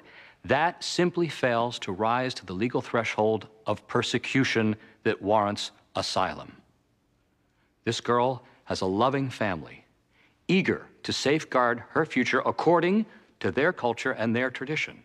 As much as we might reject that tradition, it is not our right to substitute our own. Your Honor, these are not particularly proud times for Americans. Around the world, we're increasingly perceived as imperialists. Where they get that, I haven't a clue. But I think we can all agree the last thing we need to do right now is to continue to police more foreign cultures. The truth is, I agree with almost everything Mr. Bennett just said. But this is a child facing an enforced marriage she does not want, facing enforced sex she does not want. This isn't tantamount to rape, it is rape. Rape. It may surprise you, but I happen to be a very proud American. And where I remain most proud of our nation is in the belief that its people remain strongly committed to human rights. At our noblest, the United States serves to protect the weak, the oppressed. A 12-year-old child is asking you today to spare her from an unimaginable atrocity. I fully understand we can't be policemen for the world, but how about for one innocent, vulnerable child?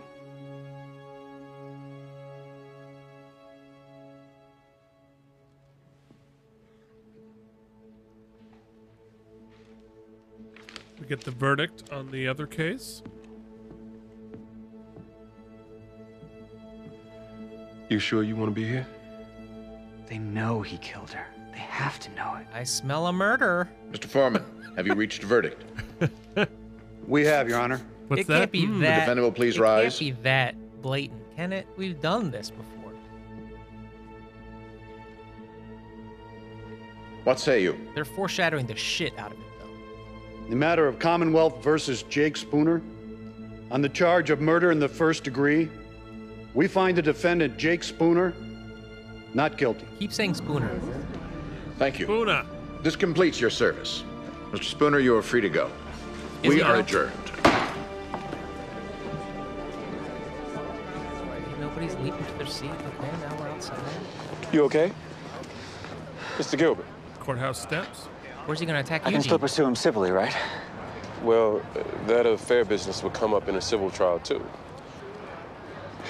Mr. Gilbert, I don't mean to sound like a broken record here, but you really need to let it go now. I mean, you have a little girl. You have your entire life ahead of you. Otherwise... Here's the audio crap. Probably all 80 Keep yards. saying I got nothing to say other than this was justice. I'm innocent. I didn't stab anybody. And I'm grateful that the jury saw it my way. And now I'm just going to try to get back on with my life. Shots fired! That sniper. Right between the eyes. Betwixt the eyes. And the only one who didn't dive down, of course. Did he pay somebody? Witnesses reported a blue pickup fleeing the scene. There has been no description of any of the occupants. Did he order it? Gilbert? I don't know. Who else would have done it? I don't know. Where is he? Police got him for questioning. Is there a reason you're not with him? I'm done with the man. And here's our verdict in Alan's case. Also known as the case I care about. People from all over the world appear before me every day, begging, please let me stay in this country. Some facing unimaginable poverty, oppression, or cultural hatred. We typically, uniformly, say no. Here we have a young girl who, quite justifiably, doesn't want to have her hand forced in marriage at the age of 12. Mr. and Mrs. Viorca, I find this Roma tradition to be repugnant, even sick. But I realize that could be my own cultural bias talking. And I am mindful that the legal test for persecution is not how I feel, or even what Anna feels, but what the reasonable person in Anna's predicament, in Anna's country, would feel. The testimony and evidence seem to clearly establish that these forced marriages typically happen in the Roma faith, that it's a cultural norm, and that the reasonable Roma 12-year-old girl does not feel persecuted by them. Looking at this through their lens, which I am required by law to do, I cannot find the level of persecution that would authorize me to grant asylum. Mr. and Mrs. Viorca, I would love nothing more than to impose my American culture and my American values upon you, but I can't. All I can do is hope, even pray that you abide by your daughter's wishes. The plaintiff's petition is denied. The minor shall be immediately released to her parents.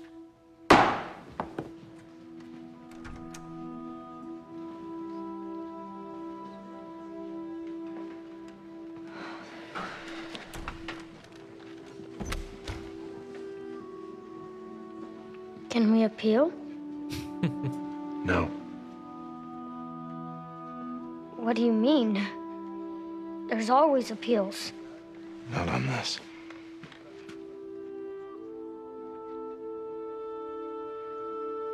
That's not right. Why can't... Anna? You need to come with us now. I can't. I won't. Anna. You need to come with us.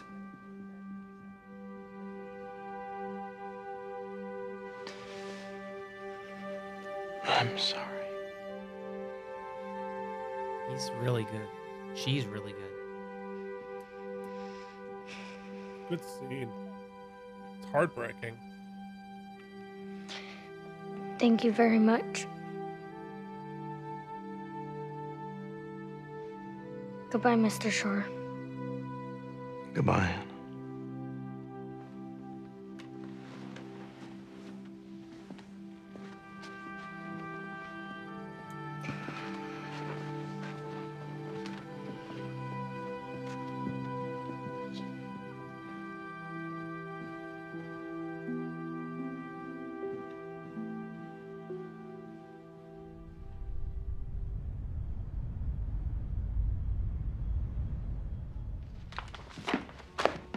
What do I do with this wrongful death research? Put it in the file. We may send off an opinion letter if he ever asks. And make sure we bill him.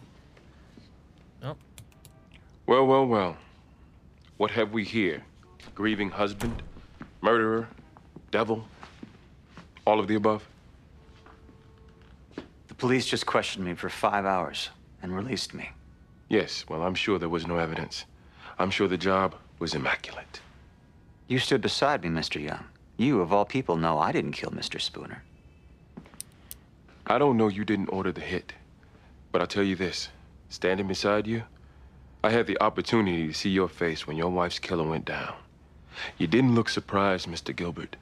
One could almost conclude you expected him to get shot. Is that what you think? Yeah. Here's what I know. You were desperate for the death penalty. You said to me he deserves a bullet right between the eyes. Those were your exact words, Mr. Gilbert. Quite a coincidence, don't you think? I mean, considering where he got shot.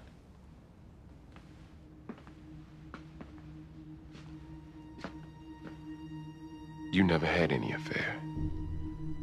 You sent that anonymous note to the defense counsel.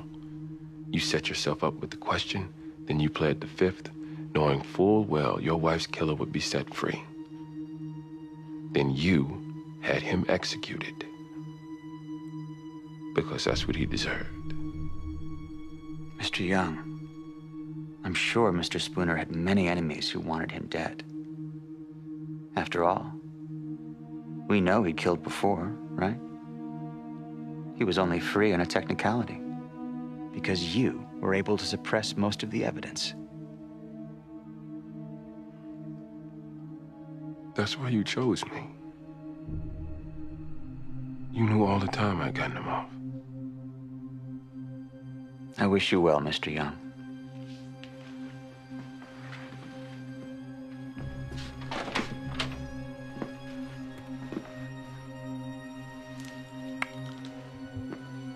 Fucking stupid. Sorry. That's my opinion. Well, I don't know. Yeah, we'll talk about it in the oopsies. But like, I have a big question that I hope maybe you'll be able to answer about that whole thing. All right, folks. Well, that is The Practice, Season 8, Episode 9, Victim Rights. Let us go and do what we do at the end of every episode, and do a little after show episode, and do a little after show, which begins every week with 2, 3, 4. Mike has 30 seconds to remember what just happened on the show. Segment. This dude comes in and he's like, yo, Eugene, help me out. My wife is dead, and this guy, should I sue him? Should I this? Should I that? And then guess what? It all turns out that it was like some elaborate plan to like make Eugene feel bad and the guy be dead. Plus, this Roma girl is like, I don't want to get married at 12 and be raped, and I want to stay in this country. And this country basically was like, hey, guess what? We can do a lot of things, but like help somebody out, we're not going to do it. It doesn't rise to our level of persecution, so you got to go get married. Bye. Yeah. Yep, that's about right. Can you do it again in fewer syllables? Sure. In a segment, Keith, I've always liked to just call...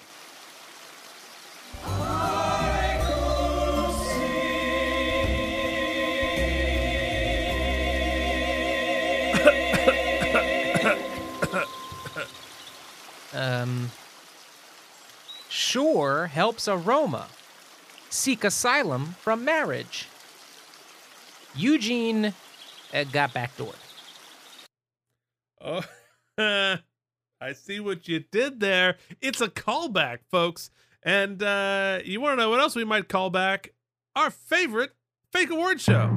Ladies and gentlemen, the Out of Practice podcast, in unofficial, unsolicited, unfactual association with David E. Kelly Productions, proudly present Oopsie. The Oopsies! Celebrating excellence in acting good, lawyering good, guesting good, and being Tom Brady.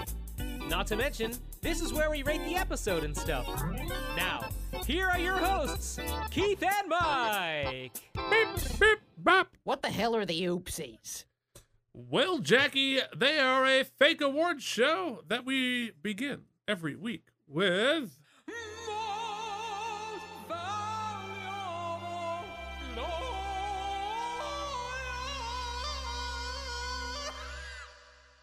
A great episode for this because here's one of those rare occasions in practice history where we lose. Yeah. Eugene, he wasn't really like actively involved, so it wasn't for him to lose. But like, I think we can agree he lost here. He got played. I don't even know if he didn't really have any facility in much of it, but regardless. And Alan Shore, who. Well, I mean, I guess we could say that at least his argument is entered into the record because I thought he gave an incredible close / editorial op-ed that I agree with.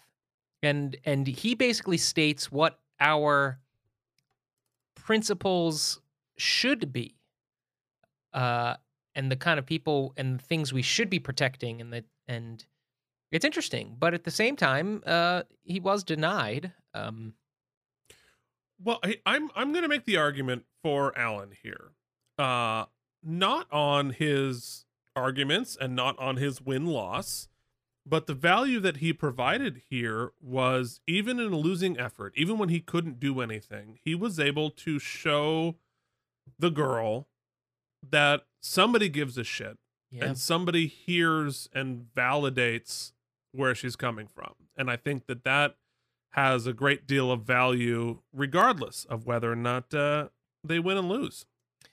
Yeah. And also I think that it, for the character, I think that taking this case...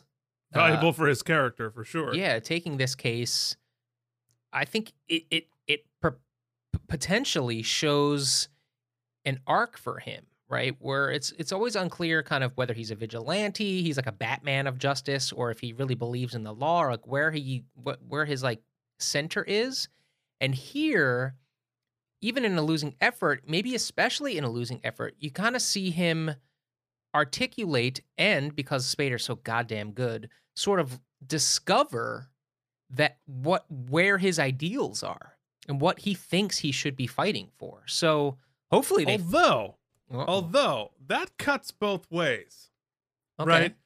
Because he has cheated, defrauded, broken the law, and basically compromised all sorts of stuff for much lower stakes. Mm-hmm. That in a situation like this, if anyone is ever going to, break the law, cheat, get her, disappear her to relatives, somewhere else breaking the law, this would be the one. It was interesting because they opened the door for it too, didn't they? They opened the door when she was like, I really wish I could like get out of this place. It's depressing. He's like, well, we can arrange to go to breakfast. I thought for sure they were opening that was like a red herring they did. Well, and if Alan's gonna recklessly break the law for their client, why not this time? And why all those other times for like money? Well, because he couldn't let me be right. You know what I mean? He couldn't Mike was right me. Yeah, those are questions we can't really answer, buddy. But I buy your argument, but I mean, you could argue that the Broadway legend, what's his name? David Garrison. David Garrison. But he didn't like provide any public service to anybody. It's not like he kept a person who shouldn't be an American out of America for asylum. I don't know that we can say he did a great value to the country. So yeah, I like giving it to Alan Shore. Yeah. All right, congratulations, Alan Shore. Coming up next, this one will be pretty easy. Already famous because you've been on TV, getting the paycheck. First entry on your IMDb. Way to go! You're the best guest actor. You are the best guest actor. You are the best guest actor on the episode. Seldom do we stop the episode to just talk about it, but this here's an actress who has shows on the screen that she has an immense amount of talent, an immense amount of natural empathy to just kind of exude on screen. Chose to pursue a career behind the camera in other ways, but nonetheless, I'm so thankful that we got at least this opportunity to for her to share her talents with us. And I believe her performance specifically elevated the episode. I think that had a less talented child actor been, I want to say talented, had a less capable child actor been in this role, I don't think it would have had the impact that it had, specifically the chemistry with Spader. So, yeah, I think this is a pretty obvious one. Keith, I'm sure you concur. Yeah. No, Becca Gardner wiped the floor with this episode. She was absolutely terrific from start to finish, and had another gear at the end, which was incredibly heartbreaking. Even the second time, or probably third or fourth time seeing it. Yeah, congratulations, Becca Gardner. You good at what you do. If you care to, you should do it more. All right, next up, it is time for...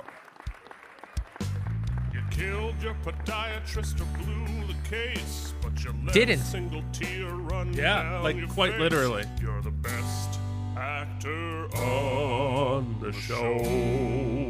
Keith and I say it all the time. Maybe not all the time, but multiple times. It's sometimes more effective than just bawling on screen, but you let it get to the lip, but never let it roll.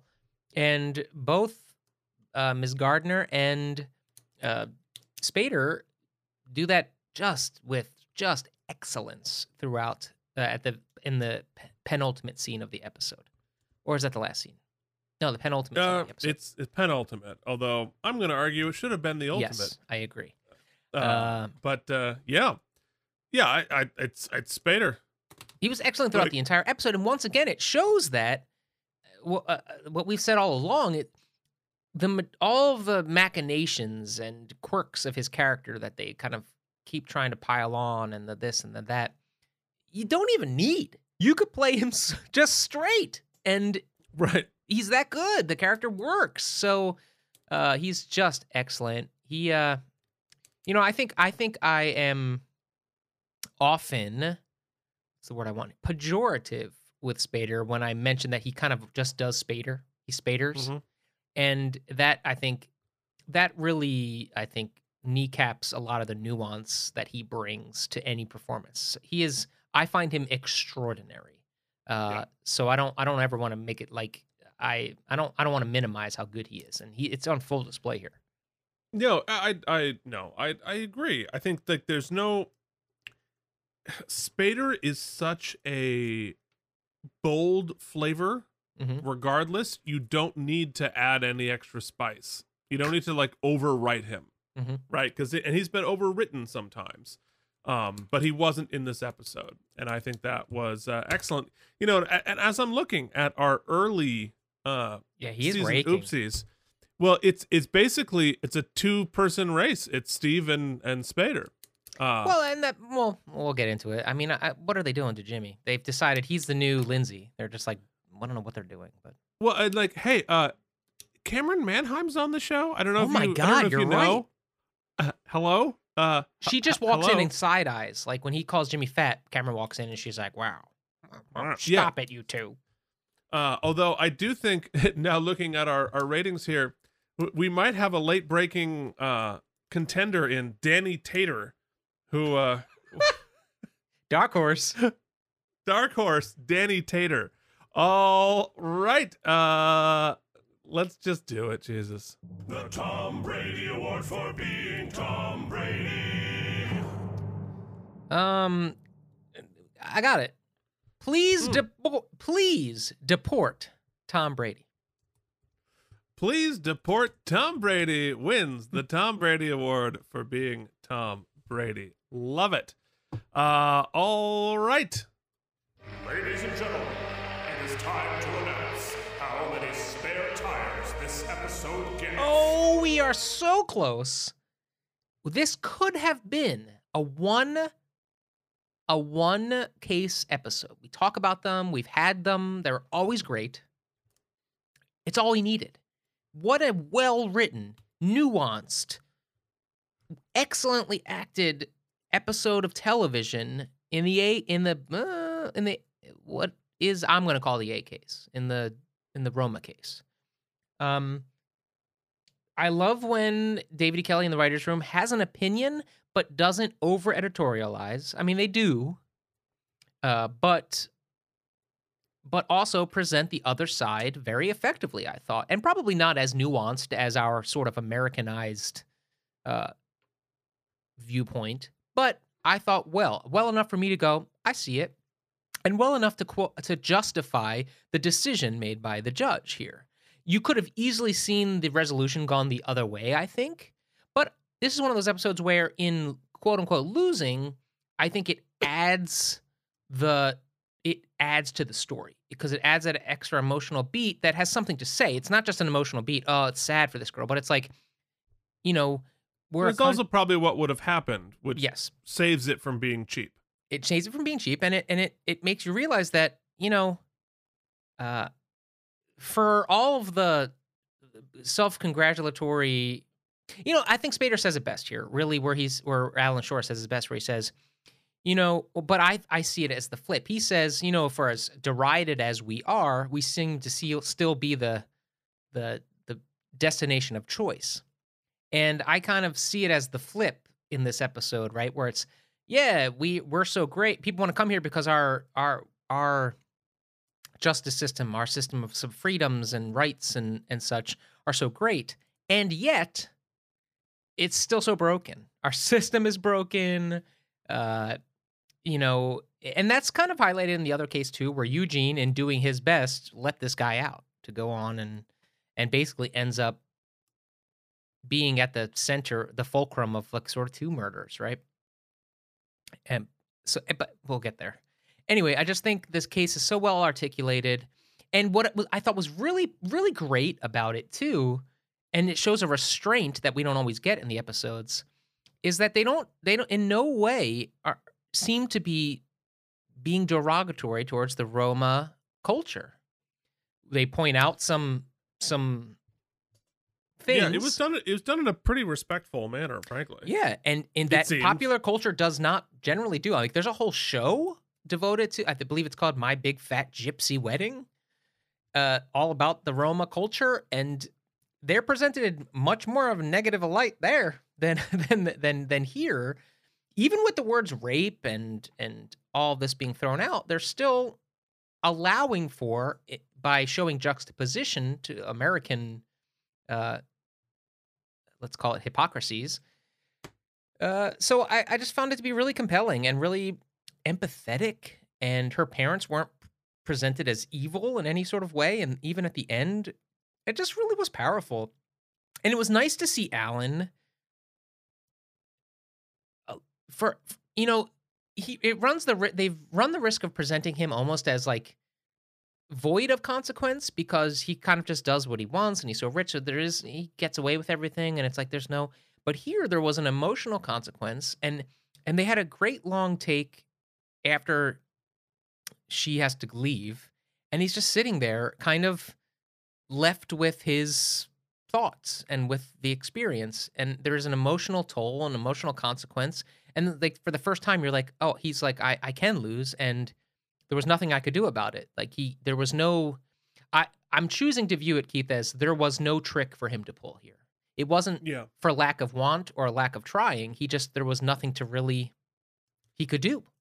And so it just was such a compelling, powerful case, which makes it all the more sad that the first case was everything that this, or the other case, was everything that this wasn't. From the beginning, I think even as a joke, I knew exactly how this was going to play out. 100%. The only flip... You called it. The only flip is that it was even more premeditated. That this guy chose Eugene, somehow made the machinations to throw the case so that he did love his wife so much that he faked a affair to throw the case so that he could have the guy murdered. Which leads me to think, which I guess is what I'm hearing, what I'm taking, Keith, is that even more than his desire to see this guy die, right? Because he killed his wife, who he really loved, or he's so devoted, madly in love with. Even more than that, he needed vengeance on Eugene for letting the guy out previously, which just seems so extra. If he wanted to just kill the guy, he would have been sent away anyway. But since he wasn't going to get the death penalty, so just have him killed. Like, why do you have to? It just seemed so extra. Not to mention, juxtaposed to such a well-nuanced, written, performed A case, it seemed even more salacious and ridiculous. Not that it couldn't happen, it just seemed unnecessary. And Eugene, on top of that, it didn't even seem to, I don't know. I didn't like it. I didn't like that. So, when you compile those two things, it wasn't so ridiculous that it ruined the first part of the episode for me. It just makes me kind of sad because I loved the one case so much. And I wanted to be like, Keith, it's getting a 9.5 because it was that great. You have to ding it for the kind of like predictable, stupid other case. But still, do you have the sheet in front of you? I do. What is the highest ranking I've given this season? This season was last episode 8.63. Then I got to go higher. I'm going to go 8.81. Yeah. There I go. Okay. Yeah, I mean, I'm not going to like repeat all the things that you just said, because I agree with almost all of that. I have one comment about the Roma case, which I think is sort of obvious, and I think I've said stuff like this before. I mean, there are two things happening. One is the practical debate, right, in terms of how interventionist should we be? You know, it's the Star Trek Prime Directive question. How, you know, what should we be doing to intervene in other cultures? And, you know, what are our responsibilities, but also like in the big picture, what is the ethical thing to do? Do we intervene? Do we not intervene? Which I think that was pretty well articulated. And that's a complex question. It's not an easy thing to say. On the other hand, I'll say the same thing that I said about the sort of Christian Science issue, about, you know, medically treating your children and kind of anything else. And for me, this is a black and white issue in terms of the morality of it. And that is basically harm to someone unable to make their own decisions, i.e. give informed consent, is always wrong. Regardless of religion or tradition or culture, if somebody wants to harm themselves who is able to make the consenting decision, if my religion is I want to hack off my limbs, and you're an adult and you are making that informed decision, then go to town. That is not my business to tell you what to do. But anytime you're dealing with a child, harm to a child is never justified, regardless of your religion or faith or tradition. And I think it's fairly obvious that, you know, at 12 years old, you're not able to consent. That's harm. That's just flat out harm. And I think that's fairly black and white. Duh. As far as the other case, I don't think I hated it as much as you did. Mainly because we haven't had a ridiculous twisty twist in a while, even though this one was a little obvious. I liked what I said earlier, that this guy, he was clearly smart. He clearly did his research. He knew the law. He knew what he was doing. So it wasn't, I don't know. It didn't feel dumbed down, except, and Mike, this is maybe where you can help me. Right. He comes back to Eugene. He brings in Eugene. They got like, that's why you chose me to whatever. My question is, what did Eugene do? What was the function of Eugene in this? He didn't do anything. Eugene didn't have a function in this. He didn't, not legally, not practically, none of the things that this guy did, which ended in this murder, throwing the trial and the plea, none of that had anything to do with Eugene. I agree with you, but if I'm following along with this guy's thought process, right? I think what he was trying to do, what I imagine, because remember, in his universe, Eugene is this bloodthirsty defense, or this blood-sucking defense attorney out for a buck. So I think if he wants to engage Eugene, knowing that because of the conflict of interest, because Eugene has case, his thought is, well, if I'm going to entice him with money, I'm going to make him think, oh, here's a payday because this guy clearly didn't murder his wife. So it was about getting him revenge invested on Eugene. Yes. Yeah. Through this process. And he knew that it would play out that they would discover that Eugene had been involved with this guy, so he would never be his lawyer. But if he could say that you're on the hook for a civil case, should it come to that, Eugene would be invested because he's going to get a payday. And so he would be watching the trial. And then when this guy gets murdered, he can be like, haha, it was you all along. That feels like the biggest stretch of all of it. And I feel like there's like a million different ways that he could have gotten revenge on Eugene that was much easier than all of that. Because but what strains a little credulity there is, if this guy is as smart as clearly he is and as they're portraying him, then clearly you recognize that you would think all his rage is toward the guy who murdered his wife and not the system at large because defense attorney's defense attorney. It seems that's what they do. I mean, yes. And of course, that's the endless debate here. But it's like Eugene treated it like, I can't believe you tricked me into playing this role in this farce. He didn't play a role. Yeah. He literally, like, essentially all he did was like, hey, Eugene, look at this. Mm-hmm. Right. But everyone's treating it like Eugene was a cog in this wheel, that Eugene was the thing that enabled this to happen. He wasn't. He just happened to be there. And I think that was sort of the part that felt a little, it's like they worked backwards from the twist. Exactly correct. And forgot and realized, or maybe didn't realize that, like, actually Eugene's not a part of any of this. Yeah, it's almost like they were like, instead, you know what? People are going to maybe see the twisty twist coming, so we got to make it a puzzle box. Like it's a twist of a twist. But it just doesn't, it's basically just like Eugene witnesses this thing happening as opposed to Eugene does anything in this. So anyway, it's from a storytelling perspective, Eugene didn't have any agency in this.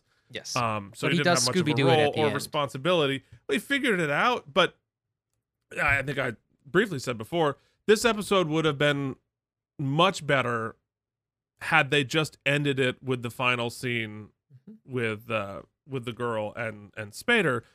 This extra twist, we didn't need it. I think it made it more obvious how irrelevant Eugene was. Mm-hmm. So it would have been way better had they just faded to black on Spader's face. That said, I do think it's a strong episode for all the reasons you said, and I'm going to give it an 8.45. So there you have it. That's what you get. So folks, you have listened to yet another episode of the Out of Practice podcast. Thank you so much for listening. If you would like to reach out to us, you can find us at outofpracticepodcast@gmail.com. You can also find us online on your social medias at Out of Practice Podcast on Facebook and Instagram. You can also leave us a rating and review on Apple Podcasts or any other service of your choice. We will happily welcome you to the jury and read your comments. People who we are also super grateful to are the founding sponsors of the show, including Cloud Lover 69, Cloud Lover 69, Jorge Novoa, plus all of our returning favorites, Leanne Wrights, Jennifer Masanova, Kari Kuhn. And we'd also like to thank our brand new patrons here on the K&M Entertainment family, including Alan Zimmerman and Brian Kaufman. Thank you so much for supporting. Yes, the patrons. We love them all, regardless of the ways that they found us. But you can join that by going to patreon.com/K&M. That "and" is spelled out. Lots of perks and bonuses for you there. If you can't contribute, don't worry. Just keep watching. Click like, click subscribe. Check out our other shows. And until then, consent or no, Keith? Laser sounds. Unconsensual laser sounds? I'm just saying you don't have an option here. This part of our culture. We laser sounds here.